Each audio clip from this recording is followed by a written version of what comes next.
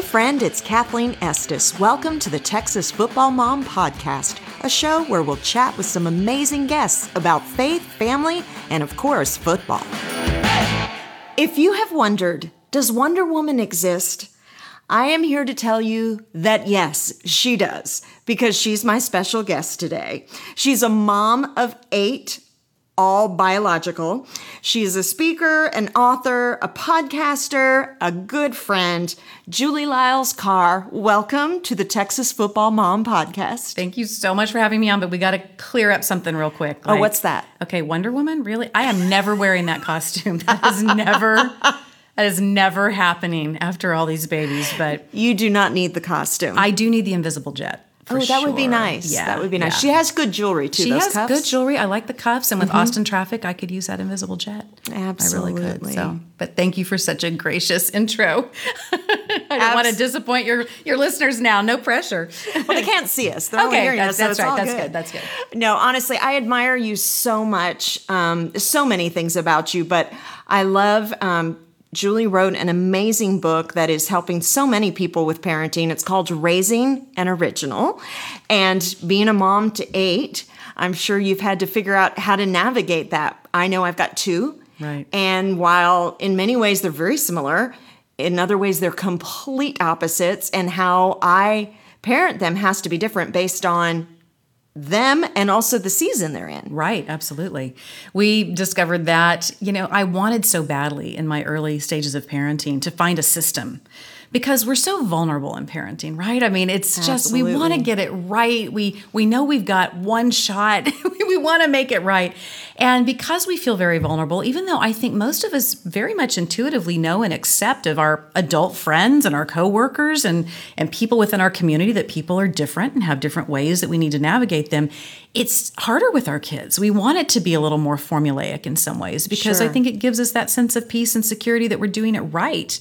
And so Mike and I married my college sweetheart. His name is Michael. And back when we had, maybe we probably had 2 or 3 kids. It was a long time ago. Okay. Back when the kids were little, the oldest kids were little, I remember we went to a parenting class. It was very much about trying to stamp out this little cookie cutter experience. Like if you do this, then it'll be this. And if you do these things with children, they will always come out the other side this. And while I found a lot of security in listening to that, I was also living in my house and knowing that I wasn't quite sure that was going to work. Sure. I still laugh. There was a product that you could buy back in the day that I thought was going to be really helpful in terms of making my parenting more efficient. It was this if-then chart. And what you would do is you would put on the if side. So if you do this, then this will be the consequence. So if you pinch your brother, then this is the consequence. And if you won't eat your broccoli, then this is the consequence. And I was so diligent, Kathleen. I mean, I went through and I filled it all out and it was just going to be magical and I laminated it and all the things. My second child, McKenna, who's always been very intentional, tell me the rules, tell me where the guidelines are. I will stick to that. I will make it happen. She's super conscientious. She took one look at that chart that I put on the wall with that plasti tack to protect my paint. And she said, all right, so if I do this, that'll be the consequence. If I do this, that'll be the consequence. I will never do any of those things. Like I understand. It is so clear. Thank you so much. Her brother, who's just a little bit younger than she is, Justice, he walks up to that chart, takes one look and goes, I'm going to do it all. Thank you so much for outlining this for me. Totally worth it. Return on investment? You bet. I mean, is that all that's going to happen if I pinch a sibling? And that's all that's required if I want to eat broccoli? Not a problem. And in that moment, I just had to laugh again at myself that these efforts to try to be so efficient and to try to streamline in not recognizing and honoring the individuals that were in my house was just not going to get me anywhere. I do have a degree in psychology with an emphasis in child psychology, but it's funny because you can have something like that and still struggle with bringing it into your own home. And when I really took a pause and said, okay, let's just stop trying to systematize parenting and let's really look at who lives in my house. Right. Let's look at the different motivations. Let's look at the different personality styles. Let's look at the things that are important to each one of them and the things that aren't. and really begin to make decisions. It's not that you ditch family culture or family values that you have or the things that you're saying make you the Estes family or make you the Carr family, but it's understanding learning how to honor the individual and helping them come to those things that really are most important. So tell us a little bit about your family. It's wild and crazy. We, of the 8, yes, they're all biological. Yes, I birthed them all. I did. People want to know if I had C-sections. I didn't have C-sections. 15-passenger van. We drove a 15-passenger van for quite a while. You got to have some experiences. I did experience that. Got to pray a lot when I rode along. I was really hopeful your tetanus shot had been updated before you climbed aboard in that van. There is a 16-and-a-half-year span between the oldest, she's 28, all the way down to our 12-year-old twins. And so that 16 and a half years is interesting because it feels like in some ways I raised the first set in sort of a different world and then these younger ones. But they're all very close, lots of big personalities, lots of people who like to be audience, and everybody is pretty wicked funny, really, at the end of the day. Nice. So your husband, Mike, your high school sweetheart, college sweetheart, sorry. College, yeah. I know he was captain of the football team. He is extremely passionate about soccer. Extremely. And the athletes in your family compete in a completely different way. Yes, they do. Yes, you are they a do. dance family. We're a dance family. So how does your husband manage that? It's fascinating to me because you're right. He's so passionate about all kinds of contact sports and he loves soccer. He's been very instrumental in helping bring soccer to the Austin area at the professional level. And so all of the kids have engaged in sporting activities and in different teams and that kind of thing, just trying to feel out what they each liked. It wasn't like we said, that's it, we're a dance family. That was not really the genesis of how this started.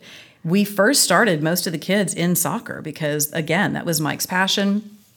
And when I say that the kids all played soccer, I actually need to back up on that. Some of the kids played soccer. Some of the kids sat in the field and killed ants or played with flowers or cheered their team on. Or cheered the other team on. There you go. Yeah. Jake tended to just chat a whole lot. Really enjoyed it as a social hour. So they have all had exposure and most of them all have played and have enjoyed different sports. But what began to bubble up for whatever reason, and I really don't know why, but so many of the kids loved dance and really took it on at that next level, which was very much in an athleticism that is quite profound. And so as they began to grow up and they had all been coming through dance, some of them continued in dance, some did not, but several of them went into a whole other layer of dance that I didn't even know existed, which is this competition and convention level of dance, which is really all in. I mean, it is just dancing 4, 5, 6 days a week, depending on their ages. It is dancing hours. It is travel. It is all the things that you can imagine. And what's required, as your listeners know, when your kids are playing or dancing and have athletic exploits at that level, right, it just engages everything for the whole family. I mean, the schedule revolves around it, school revolves around it, weekends revolve around it, finances revolve around it. Absolutely. And so at this point out the other side, we have 2 who have gone on to become professional dancers, our daughter McKenna and our son Jairus. Their sister Journey is still involved in dance. She actually has stepped away from the competition level right now. And then Mercy, one of the twins, is also still involved in a Broadway level of dance at the age of 12. So there's still a lot that's still going on, and it's been a really fascinating ride. But Mike, honestly, has been fantastic with it. He has been so encouraging and excited and cheers and is all part of it. And would he have loved to have had one that just loved soccer at the level he does? Yeah, probably. But the good news for him is he does have a couple of the kids who truly love soccer the way he does and from that spectator perspective, who love to go with him and really enjoy it in that way. So I think that all in all, he's come out the other side like, all right. So as long as I have a couple people to go to games with me, he's probably happy. Good. We're good. Yeah. That's awesome. He's been really, really supportive. So you mentioned how competition can be so all in for the family. I know for my family, we used to do club soccer or during the summer we do 7-on-7, sevens football. And it is like these long weekends that require all of our time. Right. And so how do you navigate that with having some siblings that might not be involved? Right. that was something that initially we were much more, okay, everybody in. We're all going to this thing. McKenna's going to be competing all weekend. We're all going to go. And we tried to make it, particularly those on the road, we tried to make it really fun for the other kids as well. Because just as a lot of your listeners, for example, your listeners who have kids who maybe have done baseball at a high level, and you're doing tournaments, which means you are there from the moment the sun comes up until way after the sun goes down. And if they win this game, then they're going to go into this game. And if they go to this game, then they're going to this round. Well, competition and convention dance is very similar. Your child can be performing 7, 8, 9 times, all in the course of a 12 to 16 hour period, which means you're on site, you're waiting for the next go around. You might have a 2-hour break here, but you may be at a venue where there's nothing around and you are just hanging out. So for all of the kids, we tried to make it fun. We tried to do things, even if we just had to really oversell how amazing the hotel swimming pool was going to be. We tried to make it so there would be some things like that, or a special movie, that kind of thing. Sure. We've done the stop at Buc-ee's. Right. It's going to be amazing. Right. Buc-ee's, golden nuggets for everybody. Yes. Go wild. So we did try to do that. Over time, though, I think you begin to realize, I know families who have said, well, if somebody's performing or somebody's at a game, we're all there. I think there's some validity to that within certain expressions. But I do think when you have kids who are doing it at such an exponential level where it's so beyond just a game on Friday nights or a soccer match on Thursday afternoon, when it is like these weekends where the entire thing is consumed by it, as some of the older kids began to get older, and they were in those middle to later teen years, and then as they went into college, but we needed to start really listening more to the rhythm of how they wanted to participate in supporting their siblings. And so we were able to back off a lot and just say, hey, I just want you to be aware, your sibling's performing here, here, here, and here. There's going to be a showcase, there's going to be a recital, there's going to be a this. Just wanted you to have the details. And they basically, without us insisting, would choose the things they wanted to be at to support their sibling. And guess what? I mean, is it great? Somebody who's always there at every single thing? Sure. But it actually even made some of those further events a little more special because they knew that so-and-so was going to be there. With the younger kids, I mean, man, poor Jake, he has been to more dance. He is just... that kid has been to so much dance. But again, just trying to keep it a little more lighthearted for him, making sure we're honoring him and that we're excited about the things he's doing, because he did dance for a while and then he decided that wasn't his thing. And so to make sure that the other family members are also supporting the things that aren't dance. So, if it's just a little something he's involved in, or he wants to show them some things he's done on even a video game, just to see how well he's competing in a video game, that kind of love, that kind of support is shown in a reciprocal manner, I think is really important. That's great. Now, how do you as a family navigate just the pace of life? I know, my mom always used to tell me, when you get older, time moves faster. And I'd be like, it's time, it can't. Yeah. It does. It does. Oh, Mom was right. Yeah, darn it. And so it's trying to find those times to really connect as a family when every night of the week is practice or someone's game. Right. It seems like there's always something on the calendar stopping us from having that moment where we sit around the dinner table, which I know is so important to the family dynamic. Right. How do you manage that? Well, as I'm sure is the case for many of your listeners, when you have kids who are at that level of athletic pursuit, for mine, particularly the ones that we're dancing at the highest level, at that competition level, we're talking sometimes dancing every day of the week, certainly dancing 4 and 5 nights a week until late, 9:30, 10 o'clock, leaving the house, early afternoon and being gone. And so family dinner time just became something that really wasn't even practical. I mean, it was just, I felt like I was running a Luby's cafeteria. I was trying to keep things warm and chafing just as, it was ridiculous. And so finally, it just moved to that place where it was, okay, let's just take a pause and let's figure out what might work for most of us on the most consistent basis. And what that became for us, and it has been so fun the way that it's now morphed, but It's Saturday morning brunch. That's when we have that time when we gather. And yes, there are times that not everybody can be there, but generally that time has worked well. And so we gather up at what we call Car HQ, which is our house.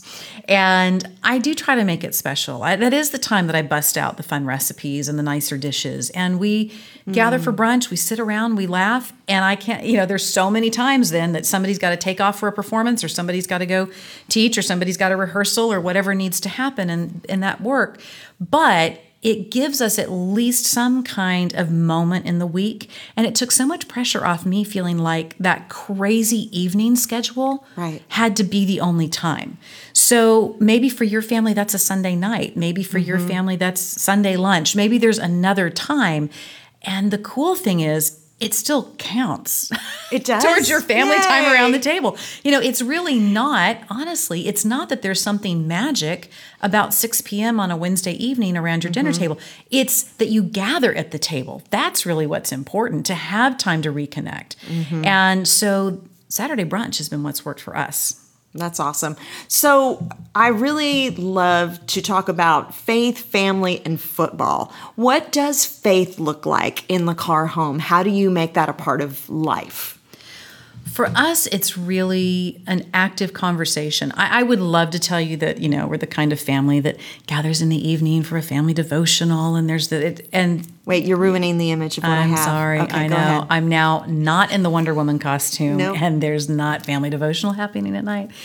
For us, it's a continuing conversation. It is debates over politics, and it is looking at social issues, and it is fleshing out what it means to walk as someone of faith. And in our case, people trying to follow Jesus and his example, what that looks like really in our everyday lives. Not something that's just sort of philosophical and out there, but what does it mean to really see the people in your community who typically are unseen? How do you serve them well? What does it mean to go in and try to help in certain situations?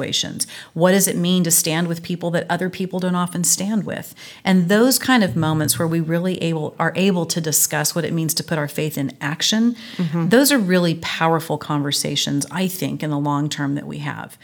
In our home, you're going to find a lot of laughter. You're going to find a lot of humor. You may find some things that scandalize you a little bit. You may find some things that seem a little weird in some of our practice of faith. But in all of it, we hope that our kids are taking what they're learning in our home and they're able to then go and walk it out in those situations in a very real way, a very tangible way, where people around them feel seen and known and loved.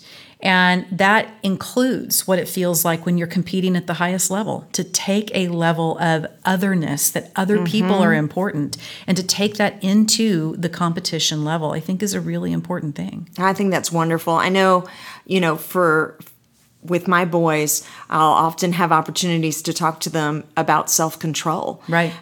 Through the games, because you can see sometimes, some of the penalties that really set a team back, right, or because one player just did not control themselves in a moment that really cost the whole team, and so it is finding those areas where life demonstrates where we can apply our convictions and what we believe and how it should flesh out. Because ultimately, I need that as an adult as well. Right here. I mean, absolutely. And within the form of athleticism my kids have been in dance, it's really interesting, some of those backstage moments, because there can be places that are very supportive and kind toward other teams that you're, competing hard against. And there are teams that you see that don't have that expression. And we call it sportsmanship or whatever, but at least in our house, it really is not so much sportsmanship. It is about honoring that is somebody who God created. I mean, that is somebody who is a fellow human being on the planet. And just because you're on opposite ends of the results that you hope will come out of something that you've poured your heart and soul and self-discipline and nutrition and training into, how you treat them in that moment, whether you come out as a victor or you come out as somebody who was on the wrong end of that score, how you treat those people in that moment. Can you truly be happy for them and encouraging for them? Can you bear the weight of some disappointment with a lot of class and a lot of maturity? Those are the things that I really hope my kids carry forward. As you and I have talked to before, and I write about this in Raising an Original, we have this firm belief that the thing is not the thing. The extracurricular thing our kid is doing is not really the thing. So good. It's the message underneath it and the skills we want them to carry forward. Because here's the deal. You know, your child may go on to play football at the collegiate level. They may go on to play baseball at the professional level, maybe. But even if they get to do those things, and we know statistically it's not terribly likely, but even if they get, and the same thing for dance. I mean, the statistics for dance are the same way. Anybody trying to go into it as a profession, it's just such a narrow lane of people who get to do that. So what really do I want them to carry forward from all of the time and heart and finance and schedule that goes into this? Well, it better be more than just dance, football, or baseball. In our case, it was very much, we wanted our kids to walk out the other side with a deep sense of how to care for their physical bodies, how to have the kind of discipline it takes, the stick-to-itiveness, the perseverance, the nutritional lessons of what that would take, how to chase something that you're really passionate about, and how to take on creative and constructive criticism, and how to be coached. Like, those were the things we wanted our kids to know. Team play, all of that. I think those same lessons exist within a lot of other athletics. And we've got to be so intentional to make sure that our kids know that those are really the things that carry forward for their whole lives. Absolutely. And that's really what I think at the end of the day, when I say the thing is not the thing, that's what I mean. I think families need to do that real look into what is really the thing that is the value here of what we're spending so much time and heart and focus on with our kids when it comes to their athletics. When you say that, is that something that you've talked about with your children, or is that something that you and your spouse just have that you hold on to? Or is it something you want them to be conscious of? They are conscious of it very much. And we have talked about the life lessons that have come. And we have talked about the things that they have experienced, the people they've seen who have reacted in really powerful ways, the people who haven't, the people they have encountered. One of the powerful things within their genre of athleticism is you see people who are such powerful creatives who also can be very self-destructive sometimes. And so that's been a really powerful thing to talk about in that way. We also have done a lot of discussion with them on the reality is the athletics our kids are engaged in obviously are going to be very life-giving to them in terms of their physical conditioning and all kinds of things.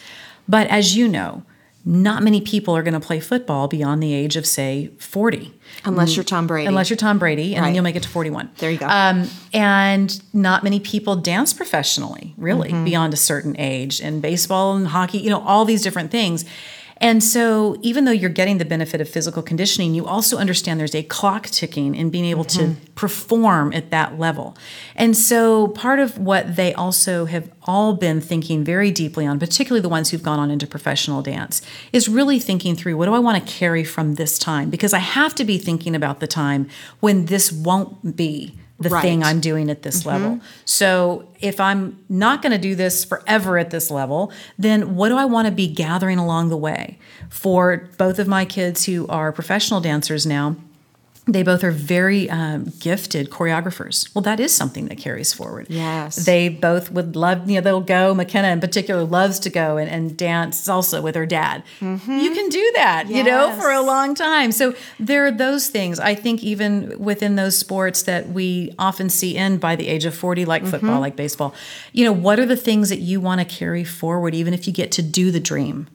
Right. So to prepare our kids for what's on the other side of the thing, because so often in these ages, we inadvertently make the glory days, I'm using air quotes. Yes. We make the glory days the things that you get to achieve when you're in those golden years of high school and college.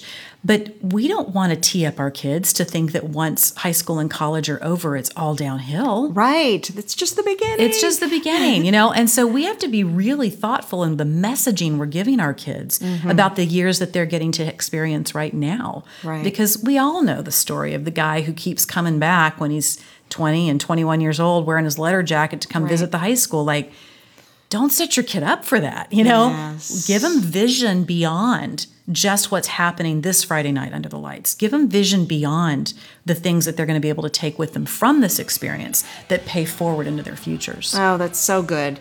So, Julie, where can people find your book if they're wanting to get a little bit more information on some of the things you shared today? Well, Amazon rules the world. Yes, it does. So they can always find it at Amazon.com, Barnes & Noble, I think Target's had it online. Just wherever you get books, you should be able to run across it. That's awesome. And then also you have a very successful podcast, All Mom Does. The Modern Motherhood podcast on All Mom Does, yes. Great. Would love to encounter your listeners over there as well. That would be wonderful. Well, thank you so much for joining us and just for sharing all your wisdom with us today. I know life is busy, so thank you for spending time with us today. If you enjoyed this podcast, please take a moment and rate us, and don't forget to subscribe to make sure you don't miss an episode.